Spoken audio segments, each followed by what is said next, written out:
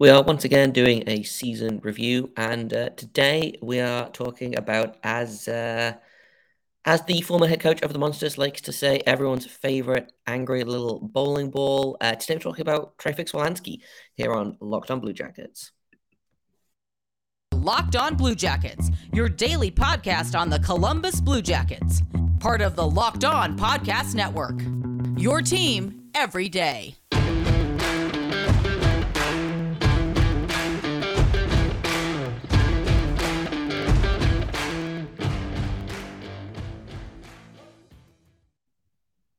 Hello and welcome to Locked On Blue Jackets. We're part of the Locked On Podcast Network, your team every day. I am, as always, your host, Jay Foster, here to bring you all of the news, the stories, and in this case, the season in reviews of your favorite team and mine, the Columbus Blue Jackets, and also sometimes the Cleveland Monsters. Before we get started, I want to thank everyone for making this your first listen of the day every day. Locked On Blue Jackets is free and available on all podcast platforms and also over on YouTube. So if you have not gone to hit subscribe over there, then why not? I'll sit here and wait while you do that. No, I won't sit here and wait. We're going to go on with the podcast. Today we're looking at Traffix Wolanski, how his season was, looking at his history. Does he have a future with the team? And what he needs to do to make next season even better than this one. So I guess start from the best place to start. Well, I will start from the beginning. Traffix Wolanski is a 7th round pick. 204th overall in 2018. And yesterday we talked a lot about the importance of getting an NHL player from anyone who is not drafted in the first or second round, if that makes sense. So he as a 7th round pick, the fact that he's even made it into an NHL game is super, super impressive.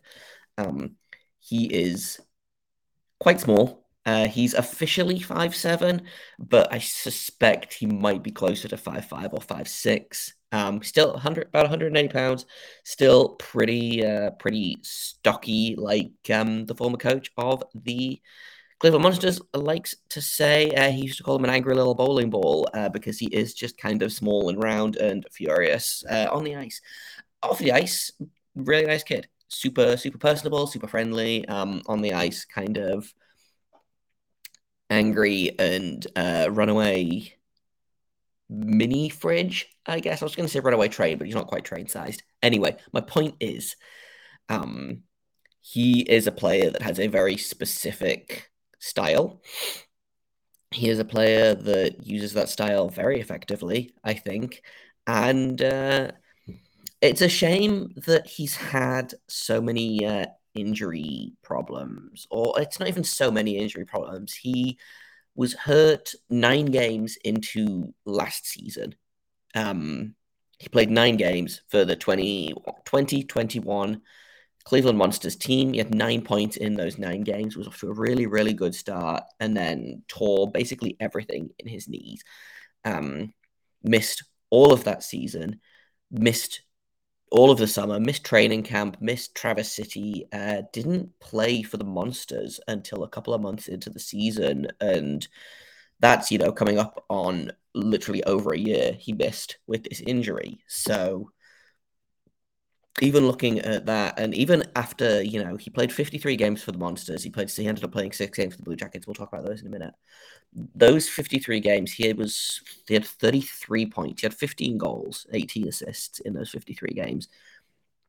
And that's after a serious knee injury. That's after missing an entire summer's worth of training and working out and getting stronger, which I think is pretty darn impressive, honestly, to come back in and play the Wolanski game that we know so well, or at least the Monsters fans and people who cover the Monsters know so well. And even when he's not scoring. And the other thing as well is actually, I'm going to scrap that point and talk about something else because something just occurred to me. The other thing, the Monsters were real bad this season. So the fact that he got as many points as he did, considering just how god-awful the Monsters were, is, again, very, very impressive. I'm just pulling up the Monsters stats to see, because I suspect he was maybe second or third on the team in scoring, despite not actually playing the entire season with the Monsters. He was fifth on the team in scoring. He played 53 of these 76-ish games, and he was still fifth on the team in scoring. The only guys ahead of him, Jake Christensen, who played 62 games, Tyler Angle, who played 71, Tyler Sakura, who played 75, Justin Scott, who played 76. So, again, played about 20 games less than the guys that were ahead of him in scoring, apart from Jake Christensen, who was just on one this year. So, just a guy that I think has real potential to be an NHL player, if nothing else. And that's something we're going to talk about in just a minute. But first, I've got to tell you all about Bet Online, because Bet Online is your number one source for all your betting needs and sports information. You can find all the latest sports developments, league reviews, and news. Up until this week, you could find the Stanley Cup there. But since that's done, I bet you could find some odds on who is going to be the next person to drop the Stanley Cup, since Nico Kubel already did that within 10 minutes of picking it up. They've got Major League Baseball there. They've got futures for football and basketball. They are your continued source for all your sporting wagering information, including live betting, esports, and scores. BetOnline remains the best spot for all your sports, scores, podcasts, and news this season, and it's the fastest and easiest way to check in on all of your favorite sports and events, including things like MMA, boxing, and golf. You can head to the website today or use your mobile device to learn more about the trends and action, because BetOnline is where the game starts. So let's talk about Trey Fix-Wolansky, NHL player, question mark. Fix-Wolansky finally made his NHL debut. I say finally, he's 23. It's not out of the realm of possibility that a 23-year-old can make an NHL debut. He only played 6 games. He had, I believe, 1 goal and 1 assist. I believe he scored in his debut, actually, which is super cool and fun and neat, and you love to see it. But does he have what it takes to be a full-time NHL player? I honestly think so. Again, he's a 7th-round pick. I'm not expecting the world. We talked about this yesterday. We'll be talking about it for about a week now, of what you should expect from your 7th-round picks, what you should expect from your 5th-round picks, your 3rd-round picks, etc., etc., etc. And honestly, if Fix-Wolansky is a bubble NHL player, then I'm calling that draft pick a success. And I think a lot of other people will as well. I think Fix-Wolansky has a style that is ready for the NHL. He's small but doesn't play like it.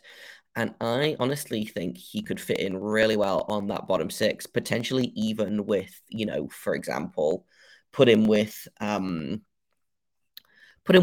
know, Danforth and Texier, and just watch them play with a little bit of snarl, a little bit of wrecking ball energy. I think that would be really, really fun. And I think that's maybe not like the very, very ceiling of Fix-Wolansky game, but I definitely think that is the upper limit of his realistic potential. I think there's a world in which Trey Fix-Wolansky finds a spot in the middle 6. Put him with I don't know, put him with some playmaker, watch him go. We've seen that he can put pucks in the net. We've seen that he knows how to score goals. We've seen that he knows how to pass. He had 102 points in his final season in the WHL. He was the captain of the Edmonton Oil Kings, and he had 102 points in 65 games, 14 points in the playoffs that year. We've seen it. Before he got injured, he was a point per game player in the AHL. I don't know that he's going to be a point per game player in the NHL, but I definitely think he's the kind of player that can hold his own. And he didn't look out of place during his NHL games this season. He played very limited, very sheltered minutes, but I don't think he looked out of place. I think he looked like a guy that knows that this is what he's wanted. I think now that he's had a taste of the NHL, I think he's going to be fighting like heck to get back there. And I think it's going to be very interesting to see what happens during training camp. I don't know if he's young enough for Traverse City again, potentially. Yeah, I think he could be making Brad Larsen's job of who the final, 12 or 13 forwards are going to be. Very, very difficult. He does need a new contract, which is what we're going to talk about in just a minute. But I am just going to finish off by talking about kind of what I think, what grade I would give him. And it's tough because it's how do you give a grade for 6 NHL games? But I think kind of what I did with, guys like Kevin Stenlund, I gave him an incomplete, I think. I don't want to give Trey Fix-Wolansky an incomplete because I think his work in the AHL was really good. I'm going to give him a B minus, I think, just because, or maybe a C plus, just because I'm so impressed by how he came back from, by all accounts, a fairly serious injury and still put up half a point per game on a very bad Monsters team. So let's talk about what his next contract might look like. That is what we're going to talk about next on Locked On Blue Jackets. So Trey Fix-Wolansky is a restricted free agent, I believe. He's definitely not a UFA. That's silly. He's a restricted free agent, one of a handful of restricted free agents. I would imagine the Blue Jackets re-sign him. I can't think of a reason that they wouldn't. He has done everything that they've asked of him so far. He's battled back from this horrific injury. He's played extremely well at all of the levels that he has had to play at. I think that they are quietly very, very happy with Fix-Wolansky. The question becomes, what kind of contract is it? I suspect it's going to be a two-way contract. Honestly, I would be unsurprised if he got a contract similar to Liam Foudy's. Liam Foudy's making about 760,000, and it's the first year is two-way, the second year is one-way, with the understanding that he's going to be NHL ready in the next year. I think Trey Fix-Wolansky is on that same timeline as Liam Foudy, if not maybe a little bit faster, just because, and this is not a slight against Liam Foudy, we've talked about this, I love Liam Foudy. I think Trey Fix-Wolansky fits in more with the Blue Jacket, with what the Blue Jackets need in terms of like bottom six guys. I think Liam Foudy is either a top six or bust kind of forward. I think Trey Fix-Wolansky is a guy that could very well slot anywhere in the lineup. I think he's got that versatility, and that's, I don't think either way is a bad thing to be. But I think the way that the Blue Jackets are built right now, I think Fix-Wolansky could find a spot easier than Liam Foudy. So I think his development is, I guess, slightly more on track, but that doesn't mean that I think that Liam Foudy's development is off track at all, because I think, again, he's doing a lot of good things. Hopefully he takes a step forward. I'm super excited to see what Fix-Wolansky does in the next, in the training camp in the next year or so. Maybe he comes into training camp and surprises everyone. I wouldn't be surprised. I wouldn't say that I'm expecting it necessarily, but I am also kind of expecting it a little bit, especially considering how much time he missed and how he threw himself back in and how he really kind of grabbed his NHL opportunity with both hands. Like, that to me seems like a guy that wants back into the NHL and wants back in as soon as possible, which is great, which is the attitude that you should want your guys to have, especially, your 5'7", quote unquote, seventh round picks. I forgot what round he was drafted in. Your 5'7", quote unquote, seventh round draft picks. I think that's the attitude that they should have is, hey, you gave me a cup of coffee in the NHL, I'm coming back for a second one. I'm coming back for the whole pot. Like, I'm coming back for the coffee shop. And to me, it seems like Trey Fix-Wolansky has that exact attitude. So that's kind of it for me today. Tomorrow, I will be sitting down with Charlie Wright, who is a draft-eligible prospect for the upcoming draft, a defenseman for the Saskatoon Blades. super, super excited to share that conversation with you. So that's coming up tomorrow. I want to thank everyone again for making this their first listen or their second listen or their potential last listen of the day as I look at the clock to see what time it is in Columbus. No matter when you're listening, I super, super appreciate it. Every listen is super important to me, and every listener is super important to me. So thank you for that. I've been Jay Foster. You can find me on Twitter at _Jacob Foster, JAKOBFORSTER. You can find this podcast at LO_Blue Jackets. If you have comments, questions, criticisms, you can email me at lockedonbluejackets@gmail.com. And until tomorrow, make sure you stay locked on.